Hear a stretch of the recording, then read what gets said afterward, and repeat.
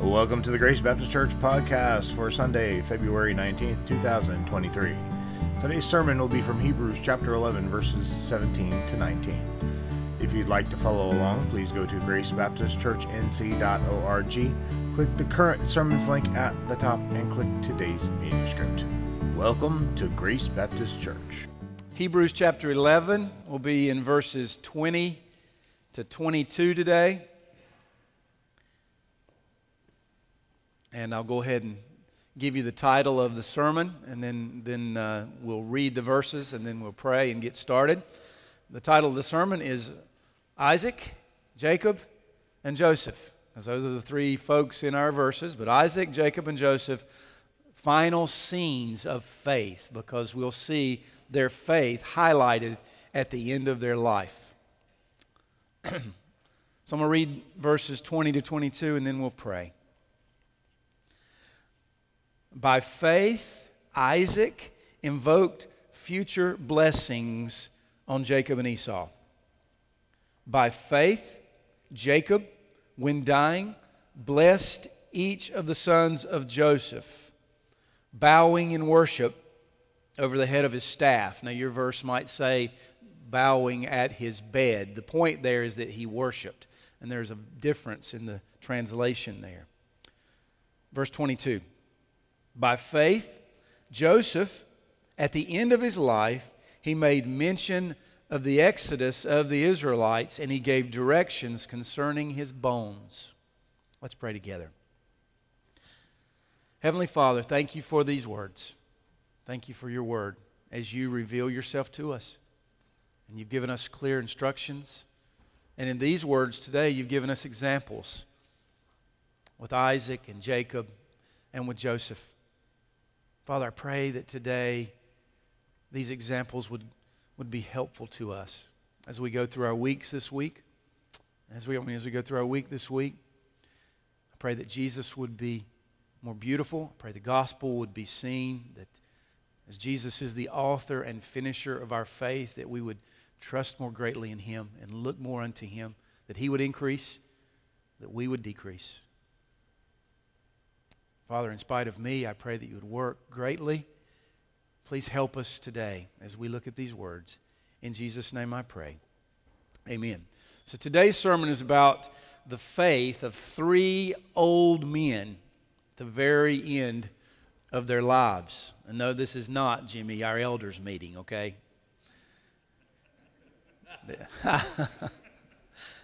Anyway. I know that God does not always give us the same circumstances at the end of our lives as we approach death. But how we handle death, and particularly what we do at the end of our life, is very important. Death is still the enemy, the greatest enemy. And the things that accompany death and everything that surrounds it in this life still present the greatest test of enduring faith. Jesus says, those who endure until when will be saved? To the end will be saved. So I often tell people, it's not how we begin the race, it's how we finish the race. And if you are older and you find yourself in sin and you're still hanging on, if you're older, God is a God of grace. And we trust Him and continue on.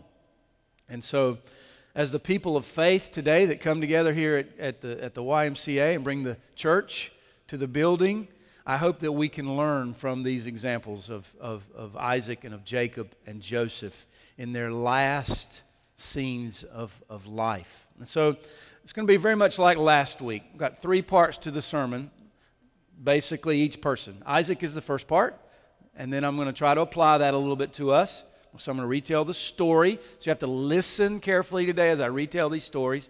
So Isaac's the first one. Then we're going to move on to Jacob, retell the story. What can we learn? And then finally we'll get to Joseph. And I've got two final applications at the end. So let's begin with Isaac. In our text today, we find Isaac at the very end of his life. And what he does is he is blessing Jacob and Esau, his sons. And what an interesting story we have. So let me try to retell the story. If we have to do that, we need to go back to Genesis, particularly Genesis chapter 27. And Genesis 27:1 says, when Isaac was old and his eyes were dim. And so we see him there at the very end of his life. And what he does is he calls his favorite twin, Jacob and Esau were twins, and Esau was his favorite. And he says to Esau, he says, I'm old. I'm going to die soon, so please go, take your bow and arrow, go out and hunt some game. So kill it, bring it back to me. You know how I like it. Cook it up for me. And then I will bless you before I die. So, but who is listening in on the story? It is Rebekah, Isaac's wife. She is listening to him speak to Esau, and what does she do? She goes to the other twin, Jacob, and she says, Jacob, go quickly, bring me 2 goats. I know how to cook good venison for your father. And then I want you to disguise yourself, knowing that your father can't see very well right now, at the end of his life. And I want you to put some goat skins on your arms, because Esau was hairy, Jacob was not. And I want you to go in, and then your father will bless you instead of Esau. So, Jacob, he doesn't say, wait a second, Mama. Well, he does actually say, wait a second, Mama. Won't he know? But he obeys his mother. And he goes in, he disguises himself, takes the food to Isaac that she had prepared. And then hearing the voice of Jacob and wondering how the food got prepared so quickly, Isaac says, who are you, my son? Your voice is Jacob's, but you smell and you feel like Esau. And then they enjoyed the meal together. And Isaac, what does he do? Who does he bless? Does he bless Esau? He blesses Jacob. Verses 28 and 29 of Genesis 27, here's the blessing.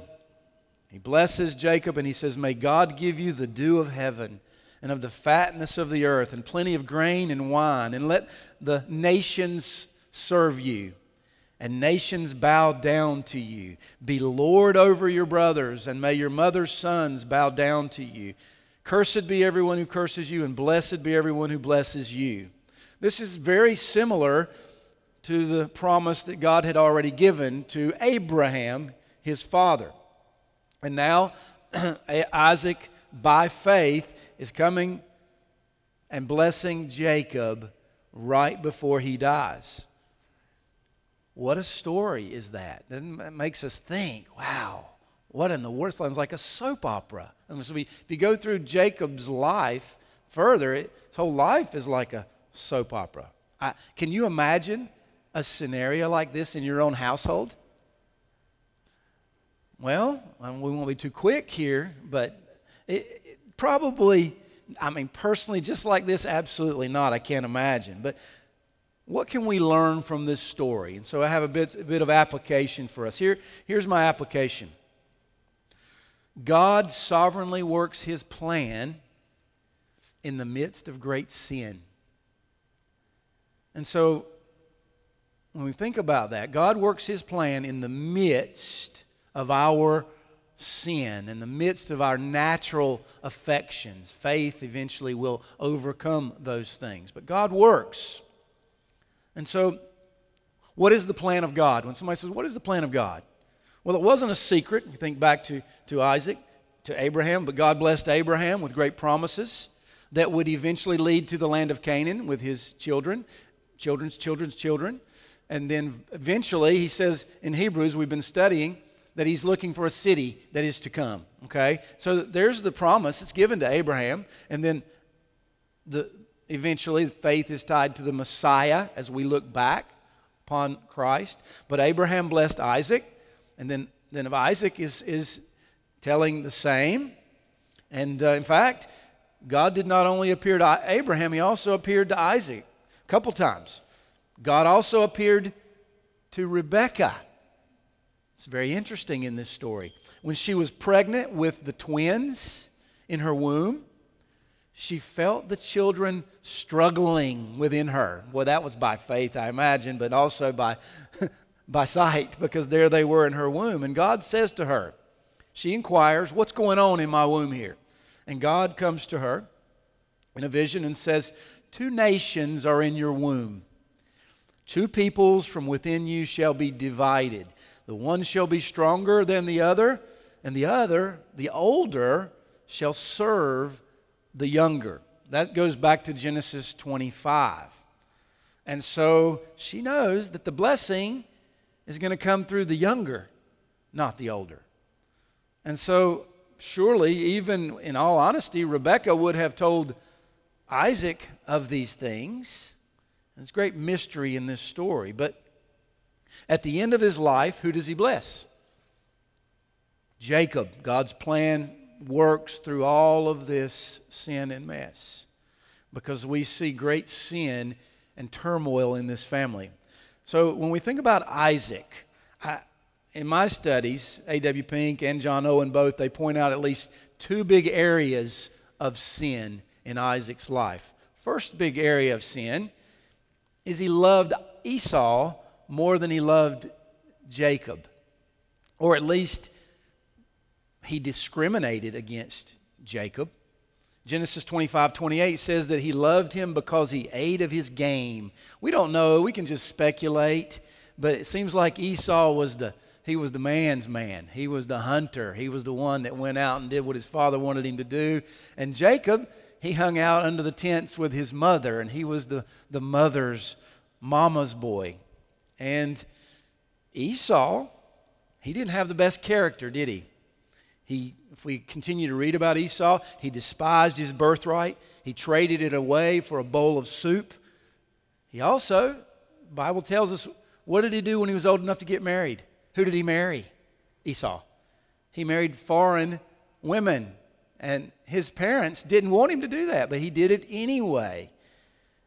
But in the midst of all of that, who does Isaac still prefer?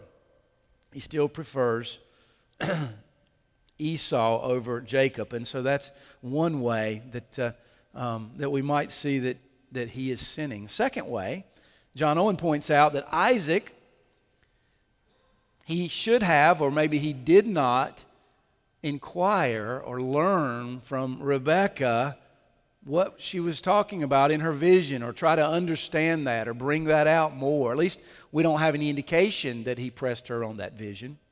Maybe at the least he did not understand it. Maybe his own sins blinded him from understanding the truth, that the blessing would come through Jacob and not through Esau. And then, those are the sins with Isaac. But what about Rebekah? Well, she had great faith, for sure. And she knew that God would fulfill his promise through Jacob. But taking things into her own hands, what does she do? She lies, and she deceives, and she convinces Jacob, her son, to go and also lie to her father on his deathbed, and then deceive Isaac. So we see great sin in her life. Well, what about Jacob? He knows it's deceit. He listens to his mother. He deceives his father. And all the turmoil in the family results in great consequences, as later on, what does Jacob do? He runs away from the family, goes down to other family members down there. We'll get to that a little bit later, back with Laban. But in that family, there is lying, there is deceit, there is jealousy, there is selfishness, there is pride, and many other things that we could point out in their family. Yet through all of this sin in that family, what is God doing? By faith, those who trust in him. But God is working out his plan. Now personally, I cannot and we cannot clap our hands when we hear such a story and say, great job, family. We cannot condone their sins. And I don't think any of us can ever use this example as a way that we want to bring the will of God about in our lives. Go and lie and cheat and do all of these things to bring about God's plan. We cannot do that, because God always says, be holy, for I am holy, very clearly. However, great mysterious working of providence in this life, God works in the lives of sinful people to carry out His plan. Think of your own families through the years. I'd be willing to bet at times your life and the life in your family, the life in other families that you observe might look more like Isaac's family than, say, what we like to watch on TV back if you're a little older and you watch Father Knows Best and you watch Leave It to Beaver, and the father always comes down. He's always in control. He's always got the right answer. He's got the right words. And what do the mothers come down looking like every morning?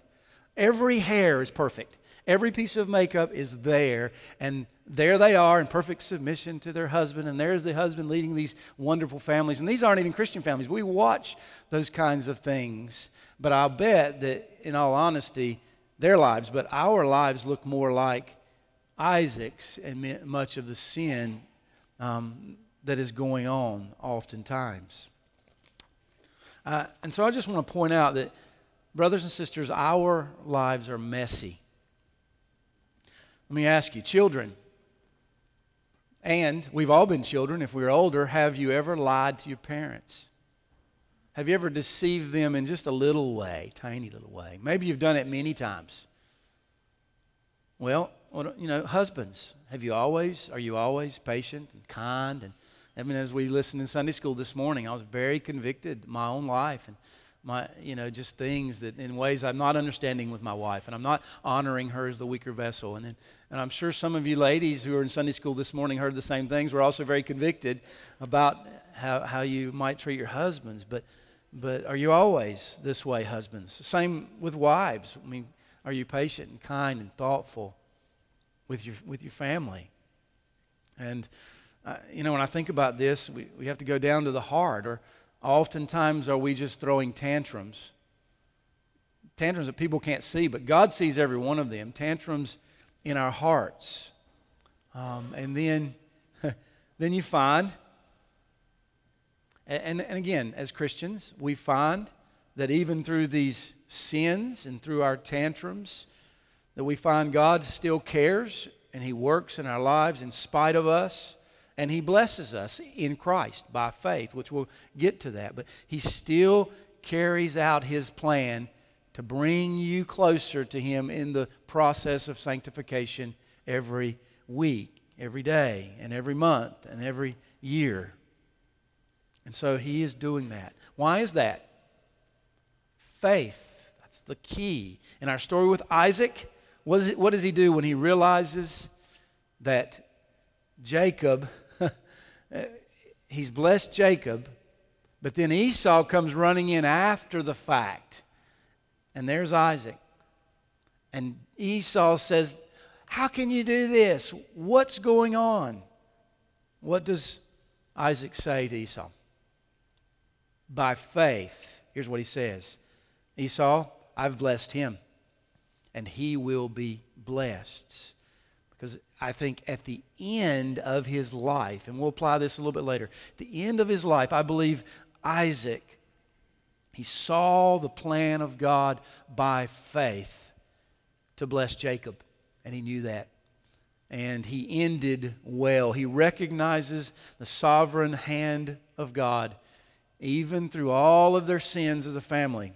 And instead of murmuring and complaining, he yields and he submits to the plan of God. I'm just thinking through this sermon too. It just goes a long ways from the small, young teenage boy that Abraham is going to offer up on the offering table as the submissive, humble, patient. We see much different in the life of Isaac. But yet God is working to work out His plan for those who have faith. So today, who is our faith in? They look forward to Jesus. We look back to Jesus. Our faith is in Jesus, in whom all of God's promises are fulfilled. And because of His sinless life, His sacrificial death, His resurrection, our sins as God's people of faith are forgiven. And yes, have you sinned this week? Yes. But if we confess our sins, God is faithful and just to forgive us our sins and cleanse us of all unrighteousness. This is the cross, the resurrection of Christ. We have an advocate with the Father who is Jesus Christ, the righteous. But let me ask this. Just because God is sovereign and God will give you grace to bring about His plan in the midst of your sin doesn't mean that you have a license, that we have a license then to continue on in our sin. Romans 5, Paul speaks about the grace of God that comes down to us in Christ. A grace that covers all of our sins, our past, our present, and our future. But in Romans 6:1, verses 1 and 2, he says, are we to continue in sin that grace may abound? By no means. At the end of the day, though, faith triumphs over our natural affections as we look unto Christ who's covered all of our sins. So that's Isaac. Let's turn now to Jacob. Verse 21 here in Hebrews 11 says, by faith, Jacob, when dying, blessed each of the sons of Joseph, bowing in worship over the head of his staff. Now, there's a lot written about Jacob, the man who is, do you remember what Jacob's name is changed to? Israel. But before his name is changed to Israel, his name, Jacob, means deceiver. Well, it actually doesn't mean deceiver, but we take it to mean that. It actually means supplanter, but there is great deception with him. Or do you remember what happened when Jacob and Esau came out of the womb? What was Jacob doing? He was holding on to the heel. He was holding on to the heel of Esau. And so he is called supplanter, or physically the one who grabs the heel. And so to be a supplanter is to be a person who takes over something. This is fitting since he is the one who receives the blessing that the world would have given to his brother, his elder brother, as the one who was the oldest and would receive the greater inheritance. But Jacob's life is full of troubles. And like Isaac's, it is full of sin. He gives in to the foolish desires of his mother, as we've seen. See, I believe if he wouldn't have done that and he'd done what is right, God would have still brought about his plan. That's always the case. But he gives in to his mother. Later on, after all this happened, he runs away in fear from his brother Esau. He goes down to Laban's family, his uncle, mother's brother. And there he would find his first wife, his second wife, and both of their concubines. And we'll find lots of trickery and deception down there as he works for Rachel for 7 years, and then Laban gives her Leah. So then he works for another 7 years. We know all that story. But eventually his sons, the sons of Jacob, become who? The 12 tribes of Israel. So on the way down to fleeing away from Esau, he has a dream about a ladder coming down of heaven. And in this vision, God repeats his promise that he'd given to Abraham, that he'd given to Isaac. And then, so he hears the promise again, and he goes on down to work for his uncle. And much of this life that we read about, it sounds much like a soap opera. So finally, after some time, many years down there working for Laban and building his family, he runs away from Laban and he goes back up to the land of Canaan, where he is unexpectedly, well, it was expected, but he runs into his brother who he was thinking, maybe my brother will kill me and my family after all these years of what I did way back in. But in God's providence, his brother Esau had already become into a big family. He had plenty of riches. He's thinking, hey, I'm okay. You're okay. It's all, who knows what they were thinking.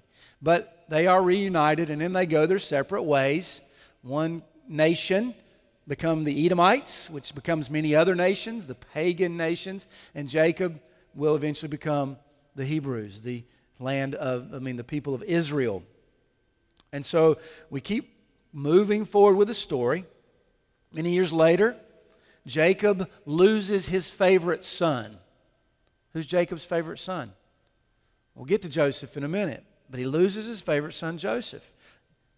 Brothers go out. They don't like Joseph because he's the father's favorite. So they sell him into Egypt as a slave, and then they lie to their father, and they take the coat of many colors and they fill it with blood there, and they say he was killed by an animal. And so there he is down in Egypt. Joseph is. Meanwhile, in Egypt, God blesses Joseph, who later becomes the second most powerful man in Egypt, possibly in the world. And then during a 7-year drought that covers all of that area, then what happens? Well, they eventually end up down in Egypt, and they become a great nation in Egypt. Now, and Jacob is there for all of this until his death. Now, I believe we see faith in action, certainly throughout Jacob's life. In fact, with those three, with Abraham, Isaac, Jacob, and Joseph, Joseph as well, we see great faith. I think with Isaac we see in some ways less, but none compared to the faith at the end of his life, which is what our author is pointing out here. Jacob is about to die, and he calls Joseph so he can bless his sons, Ephraim or Manasseh and Ephraim. Now, Jacob blesses all of his sons, but he calls Joseph and he wants to bless those two sons. Now, so my question is for us this morning, why do you think it's so important for the author of Hebrews to highlight the blessing of Joseph's sons? Well, let's think about this a little bit further. So listen with me. There was Joseph, and there are his two sons, Manasseh and Ephraim. Who was their mother? Was she a Hebrew? No. She was given to Joseph by Pharaoh, probably important, priestly, pagan family in Egypt. And so she's a daughter of a pagan priest. And she is given to Joseph. Her name is Asenath. And so she is an Egyptian, the daughter of a pagan priest, very wealthy, I'm sure. And so those two sons, Manasseh and Ephraim, where were they raised? What culture were they raised in? Well, they were Egyptian, from a pagan family. And I think if we were to leave them alone, where do you think they would always live, those boys, and bring up their families? What do you think their values would be? Do you think that on their own they would consider leaving all the wealth of Egypt and then heading back up to Canaan, the land of Canaan? These are interesting questions I have. I think a lot of people have. But it was so important for Jacob to pass the blessings on to these children, to Joseph's children. They needed to know that they were also a part of this promise. They weren't just pagan children outside of Abraham's posterity. They came from Joseph. They needed to know their blessing was not in Egypt, it was somewhere else. And so here we see a father passing the faith down to the children. Let me just say very quickly by way of application how important it is for us as fathers and mothers, as parents, to pass faith or the teachings of the Word down to our children. But that's what we see here.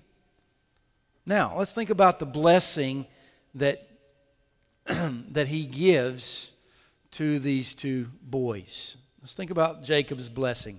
Here he is in the text. He's close to death. He also, like Isaac, cannot see. Something about losing your eyesight at the end of life. So he invites Joseph with his boys. Joseph comes with Manasseh and with Ephraim. And here's what he does. I'm just going to try to retell the story. Joseph brings them to Jacob. And I can just picture Jacob there on the side of the bed or wherever he's at as he reaches out his hands. And Joseph brings the two boys. Okay?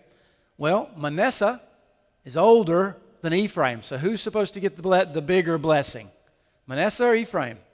Manasseh. He's the oldest. And so Joseph is walking this way, and here is his father. Jacob. And so he puts Manasseh on the right side of his father. So when he reaches out his right hand is going to be on the hand of Manasseh, because there was something to the ritual of the right hand going out. There's where the blessing would be. Well, so he puts Ephraim, the younger, on the left side. And so he puts his left hand out, right hand, left hand. There he's going to pray the blessing. But what does Jacob do? Do you remember? He messes it all up. He crosses his hands. Go figure. Why in the world would he do that? So that now his left hand was on the older, but his right hand was on the younger. Well, it seems like Jacob might think back, to what happened with him, but we're not told. And so Jacob is very upset, to say the least. So he even tells his father, don't do it like this. No. In fact, he goes out, and the Bible says he grabs his arms. No, put them this way. I can imagine a son saying to the old dying father, no, Father, put them this way. This is the way you're supposed to put them. So he tries to take them back, but at the end of his life, we see great vigor and vitality with Jacob. And so what does Jacob say to Joseph? He goes, I know, my son, I know it. He also shall become a people.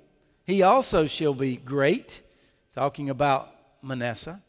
Nevertheless, his younger brother shall be greater than he. His offspring shall become a multitude of nations. Now, we could talk a lot about God working through the lives of individuals and nations here, but we're not going to do that today. My point for us, I think, and what we can learn from this story where Joseph tries to interfere, but yet Jacob's faith prevails, is that faith overcomes the interference of man. In other words, Jacob did not fear man. Jacob was old. He couldn't see. When he crossed his arms to bless the children, what did Joseph do? He tried to stop him. So here we see we see Joseph, the young, the wealthy, the wise, the extremely powerful, the popular prince of all of Egypt and possibly all of the world, as the world was coming in there to buy food. And we have this young, wise man telling his father how to do things. But it is at this point to where the faith of Jacob shines. Jacob does not listen to Joseph. Instead, by faith, his arms remain crossed as he gives his blessing. He could have said, okay, son, I see my mistakes, not a big deal. I'll do it your way. But he did not. He did not listen to the reason or the ways or the traditions of man. But instead, he did exactly what he was supposed to do by faith. So, what is the application for us? In the same kind of way, we must not be influenced by the reasonings of this world and the wisdom of this world, the ways of this world, the traditions of this world, the ways of man in this world, but instead we must live by faith in the promises of God.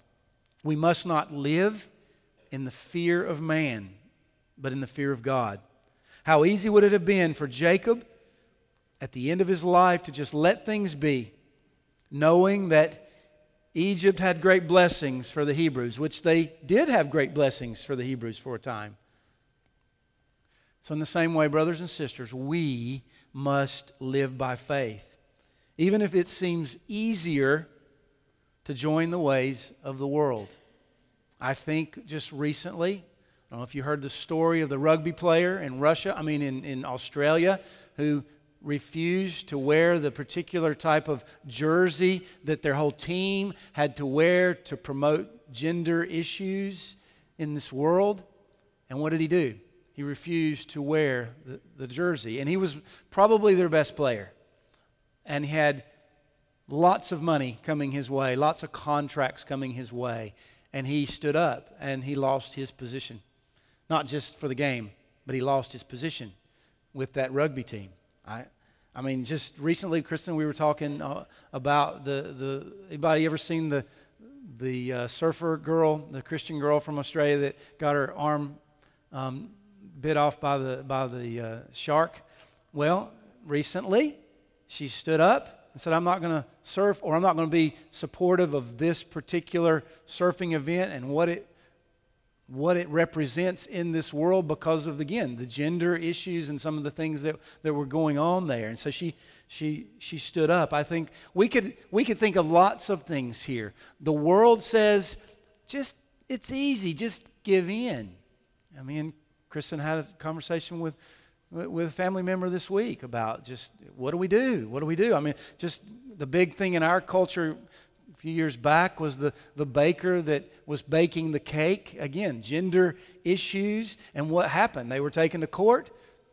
These kinds of things are happening all the time, but we are always on the verge of, not on the verge of, but we are always with the world in the sense of hearing the things the world says, and they're just saying to us, come on, just do it right, okay?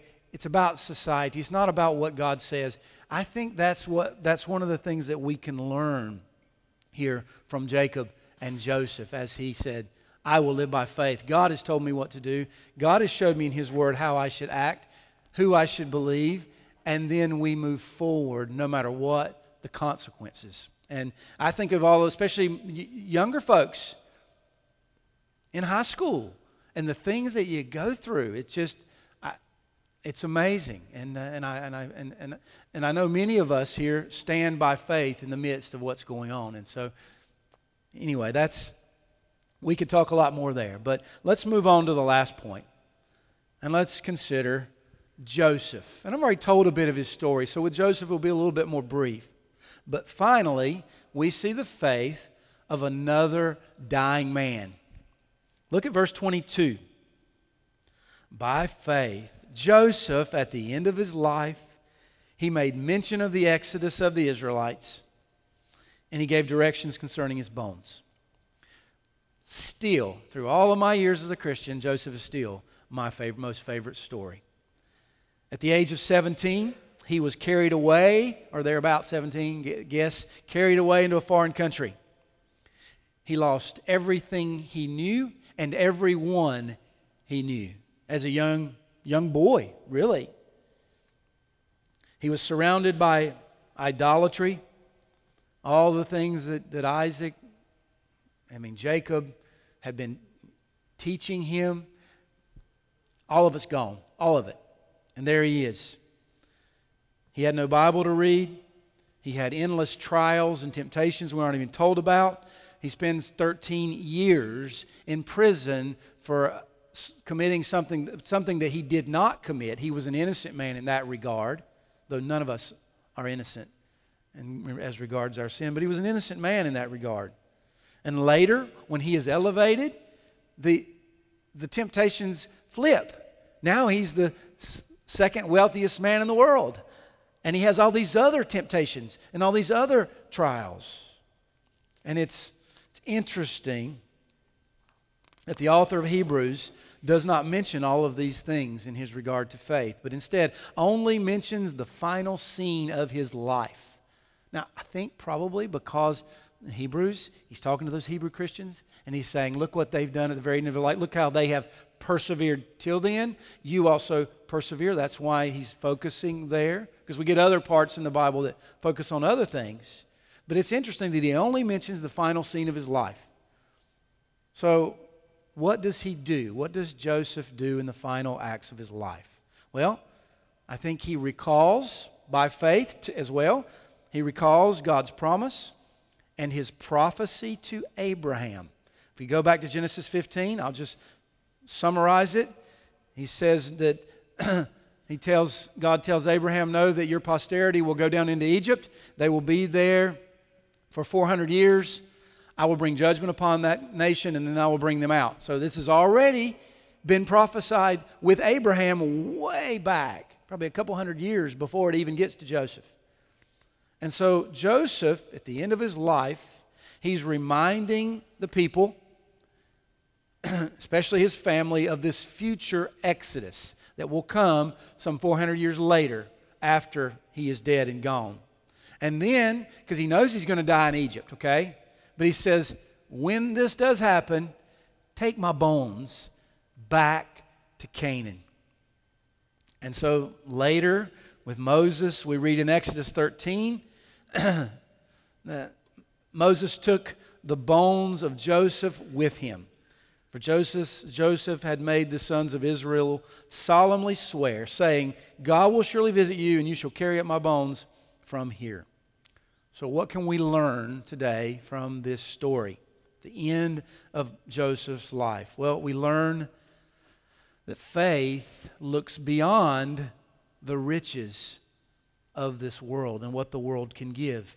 Here we have the second most powerful man in Egypt, great wealth, great prosperity, probably great health as he lived a long time, great influence, all the things this world can give, he had.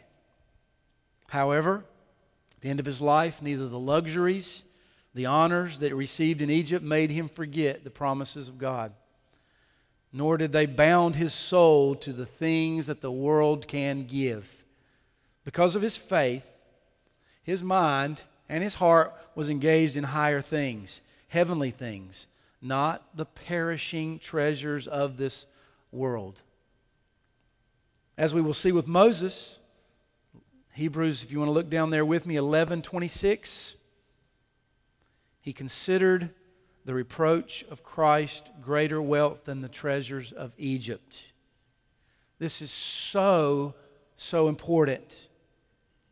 Brothers and sisters, it is only as our hearts look to heaven that we are able to look down with contempt upon the things which this world so prizes. And this is by faith. This is why we must look to Christ. He's the author and finisher of our faith. You and I, we must look to Christ, who is the Prince and the King of heaven. For in Him all the promises of God are fulfilled. Now, I am not saying that riches cannot be had in this life. Now, I do not take the stance of the health, wealth, prosperity movement that's going on in our nation today. But I'm not saying that riches cannot be had in this life.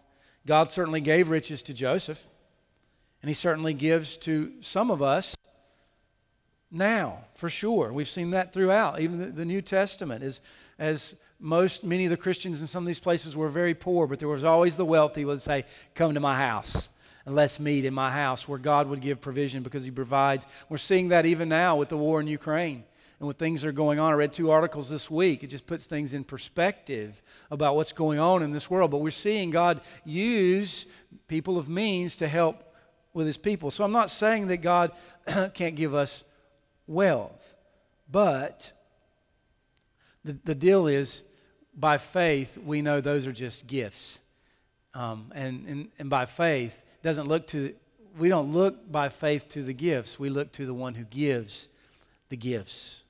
And at the end of our lives, what can we do with our things? They're going to get passed on to somebody, but we can't take them with us. And so that is what I believe that Joseph is realizing. Out of all these things, he's saying God's promise is still for Canaan. The land, we'll go back there one day, but that land is still a picture of what? Heaven, picture of reality of who God is and where He is and what He owns, and He owns all things. So those are my 3 parts of the sermon. Now I have 2 applications. Particularly about the end of our lives, okay? 2 applications. Notice first thing, the special power of grace given at the end of life. At the end of life, we find that Isaac and Jacob and Joseph's hearts, they are all resting upon what they heard from God. They were firmly embracing His promises. They had unshaken confidence as they announced the future blessings to their posterity. What an amazing grace God gives His people of faith, and what He does even at the end of life. Now, again, we don't know what our mind's going to be like. We don't know what physically our bodies are going to be like. And so death is horrible. Any way you look at it, there is nothing good about it. It is the punishment. It is the just punishment of God upon sin. There's still that enmity between us and God, and there's still death, and we all have to deal with it. But these three men came to the end of their lives, and at least in their situations, God gives them special power and grace at the very end. I can't help but think, and we all know this to be true, I can't help but think back to our brother Zach when God took him. And I was closer with Zach than many of you because Zach and I had a lot in common. We hung out a lot, went through internship together, on and on. And I spent a good bit of time with Zach the last year, particularly his life, but in particular the last few months. And I know it got really difficult at the very end. But through all of that, he had peace and he had comfort. His mind was going. His body was failing, and he couldn't speak that much. But I can just testify that is exactly what happened to our brother Zach at the end of his life. And it was because of his faith. And so the person of the world that we look around and we think, how's it going with you? It may appear to, as we look at their lives, we might see that they prosper. We might see that their journey through life seems to be smooth and easy. But how will it come out at the very end of their lives if they do not have faith? What support is there for that person's heart when God calls any of us to pass out of this world into eternity? So what about us? Do we have that peace and comfort, even now by faith, as we trust in God's promises? Another application. Faith overcomes the world. This is the last application. And this is exactly what we see with Isaac and Jacob and Joseph. At the end of their lives, what stands out at the end? Faith, which, by the way, would soon become sight. But at the end of their life, it is faith. And I must ask, faith in what? Faith in who? Well, it was God and His promises. And all God's promises are fulfilled as we look back in who? In Jesus Christ. This is why, again, 11:26 of Hebrews 11:26, Moses considered the riches of what? Of whom? Of Christ. So, fast forward to the end of Jesus' life, the Garden of Gethsemane. And He speaks with His disciples about what is soon to happen. In fact, just a few hours from that as He would go to the cross. And He says to them, and there's a lot He says in John 15, 16, 17, but He said, I've said these things to you, that in me you may have peace. In the world you will have tribulation, but take heart. Take heart, brothers and sisters. These words are for us. If you are a Christian, if your faith is in Christ, take heart because I have overcome the world. So here Jesus speaks of the impending cross and the resurrection to come. And as we think about the cross, we know that He took our sins upon Himself as a sacrifice to God. And then He took the wrath that we deserve upon Himself, and then He rose again. That's why we're here today, and that's what our faith is in as we look back. But we also look forward. But particularly here we look back. And where is Jesus now? He sits at the right hand of God, and we do look forward to that consummation one day. So in this way, Jesus has overcome the world. And so by faith, Isaac and Jacob and Joseph, they look forward. And it caused them to have such great death experiences in that regard, as good as it can be. They look forward, we look back. But in both cases, faith looks to the one who has overcome the world. So no matter what's going on in your life and my life and our lives together, Christ has overcome the world, and we are going to heaven with Him. And life is messy, as we've seen. I can't imagine all of this when you think about what Paul writes about be holy, and we get to the New Testament. We'll work all that out as we go, but life is messy. Life is full of sin and great consequences, but God is faithful. He is moving history to the end that He has planned. And so I would say to us this morning, continue to look unto Christ. Press on. Press on this week in your job, in your schools, in your whatever you're doing, in your endeavors. By faith, press on, because in the end, faith will prevail and God will bring you to His home. Let me end with just a very quick story.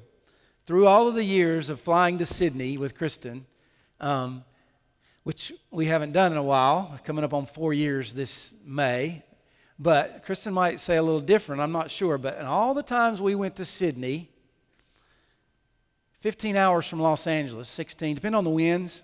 But I've had some of the worst turbulence I have ever had going from here and coming back particularly, but going into Sydney, just the turbulence, because you're always going to hit something there, okay? And it's just horrible, and this goes on and on and on. Sometimes you might have 2 hours of peace, and then you have 30 minutes of turbulence. Then you got another 2 hours of peace, another 30 minutes of turbulence.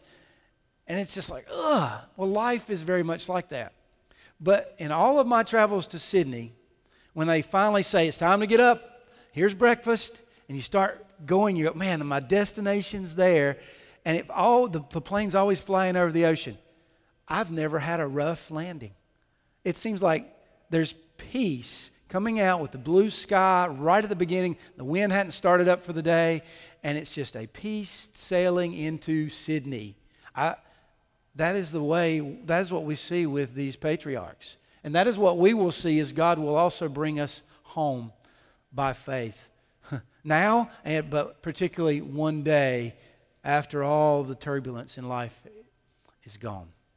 So with that in mind today, I know the sermon has been longer. For those who are in nursery, you can apologize to them as you go. Please get your kids quickly. But I hope this is helpful this week as we even think about next week as we take the Lord's Supper together. Let's pray. Heavenly Father, thank you for these examples here with Isaac and with Jacob and with Joseph, and Father, with these applications for our lives. Father, that we know they're for us, they're our examples. I pray that we would heed to their examples and the warnings, even through the book of Hebrews. I pray that these words will be helpful to us, that as we look unto Christ as Christians by faith, that we would be comforted, encouraged today, even convicted of our sins as well. Thank you for Sunday school this morning, and then the very convicting words that we heard from Peter. But Father, we just love you and trust you today, and I just pray that you would give us great grace. If someone's here that is not a Christian, and they know they're not a Christian, and they've heard these words, Father, may today they look unto Christ and be saved. May they trust in Him. In Jesus' name we pray. Amen. Thank you for listening to the Grace Baptist Church podcast. You can listen to past sermons at podbean.com. Search Grace Baptist Church, China Grove to find us. You can also find us on Apple Podcast. Search Grace Baptist Church, China Grove. You can also join us at the South Rowan YMCA, 950 Kimball Road, China Grove, North Carolina. We meet on Sunday mornings at 9:30 for fellowship, and service starts at 10. Thank you for listening, and remember to be intentional in making disciples this week.